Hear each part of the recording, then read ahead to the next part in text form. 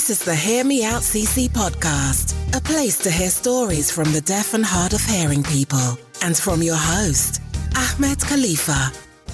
So how do you make the most out of automatic subtitles that you see on video calls like Skype or Google Meet?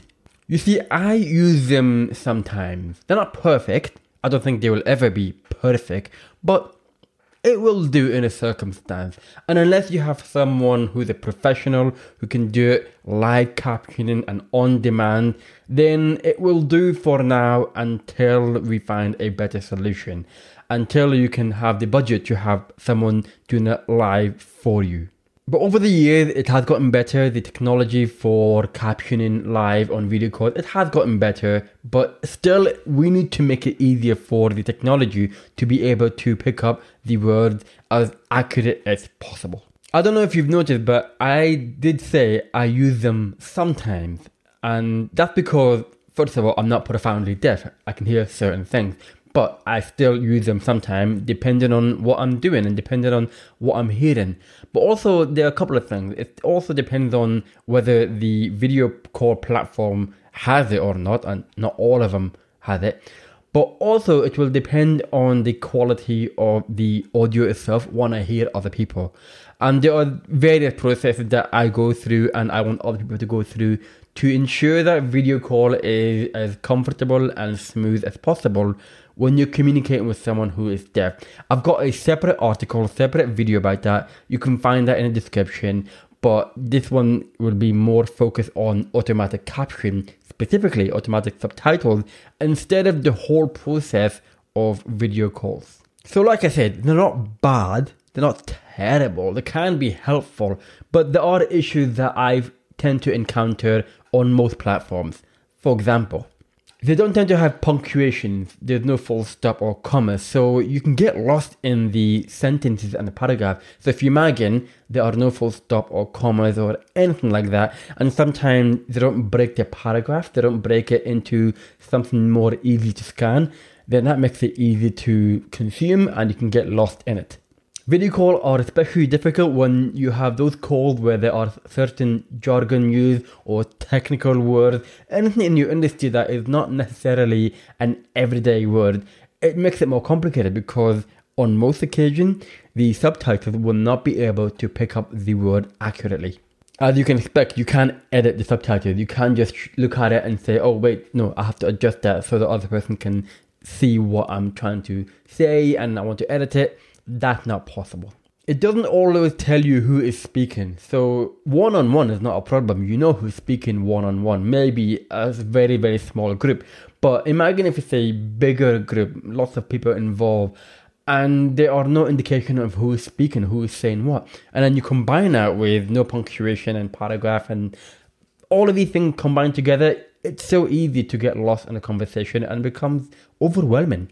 It's not a surprise that you will see incorrect grammar and incorrect words displayed. Just makes it even more confusing and frustrating.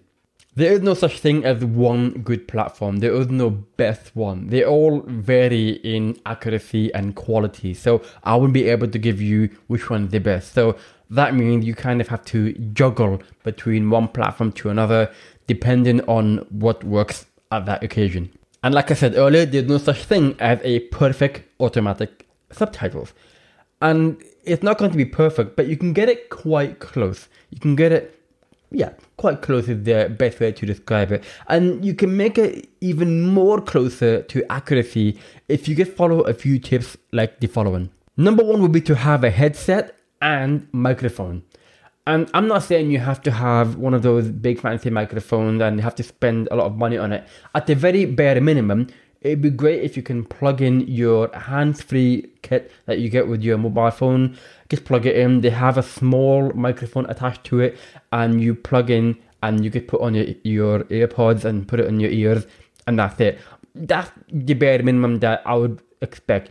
But if you can get it better than that, it'd be awesome. You can get those really good quality gamer style headphones that they're not as expensive as you think, but the quality of the audio is really good. And because the quality of the audio is really good, the technology is able to pick up the words.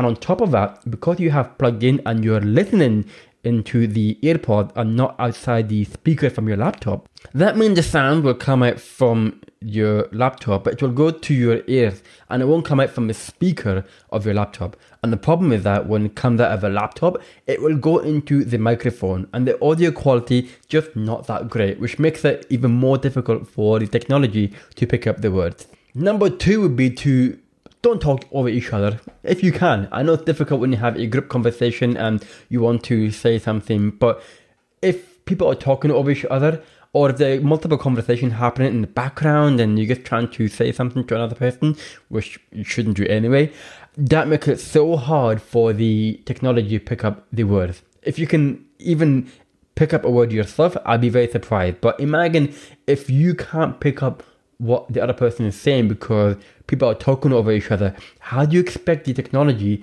the automatic subtitles, to be able to pick it up? Number 3 is to make sure that you are in a quiet environment. It makes sense. Any background noise, any kind of noise that will distort your voice, again, it makes it hard for the technology to pick up your words. So if you are thinking about having a video call in a cafe where all the background noise is happening, then you're making it difficult for the people who are listening to you, and you're making it difficult for the automatic subtitles to pick up what you are saying. Number 4 is to have good quality internet connection. It's not possible for every single person, I can appreciate that, but it does make a difference. The internet connection will make sure that your audio quality is high as possible, there's no lags and it doesn't get cut off.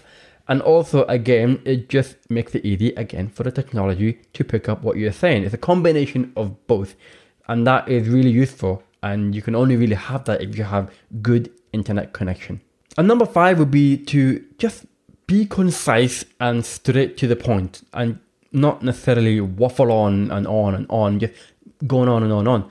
And it just to make it easy to consume information for anyone. But again, it just, for a person reading the subtitles, when you are talking on and on and on, it's really hard to keep up. It's really hard to understand what's going on. So if what you're saying is straight to the point, it's concise, and you just said what you need to say in as few sentences as possible, or whatever it requires, then that's great.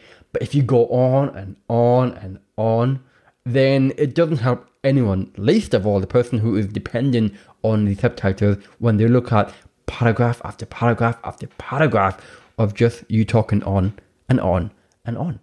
Automatic subtitles will never be perfect, but with the help of those 5 tips, you can make it as close to accuracy as possible. There are other things, of course, like you speak clearly and don't mumble, and there are little things like that. But in general, these are the 5 main points that I want to focus on and to make sure that you are aware of when you're speaking to someone who is dependent on automatic subtitles.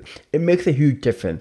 Like I said, I've got a separate article, a separate video about how to video call a deaf person, and it goes through a variety of things to make it a much better overall experience. But hopefully, with the help of those 5 tips, it makes a big difference and you'll be able to get your message across and have that communication on a video call with a deaf person.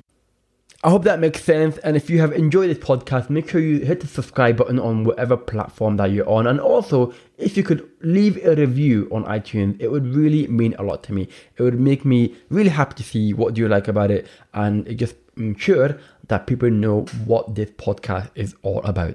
In the meantime, I will speak to you again soon. Take care. Thank you for listening to the Hear Me Out CC podcast, courtesy of hearmeoutcc.com.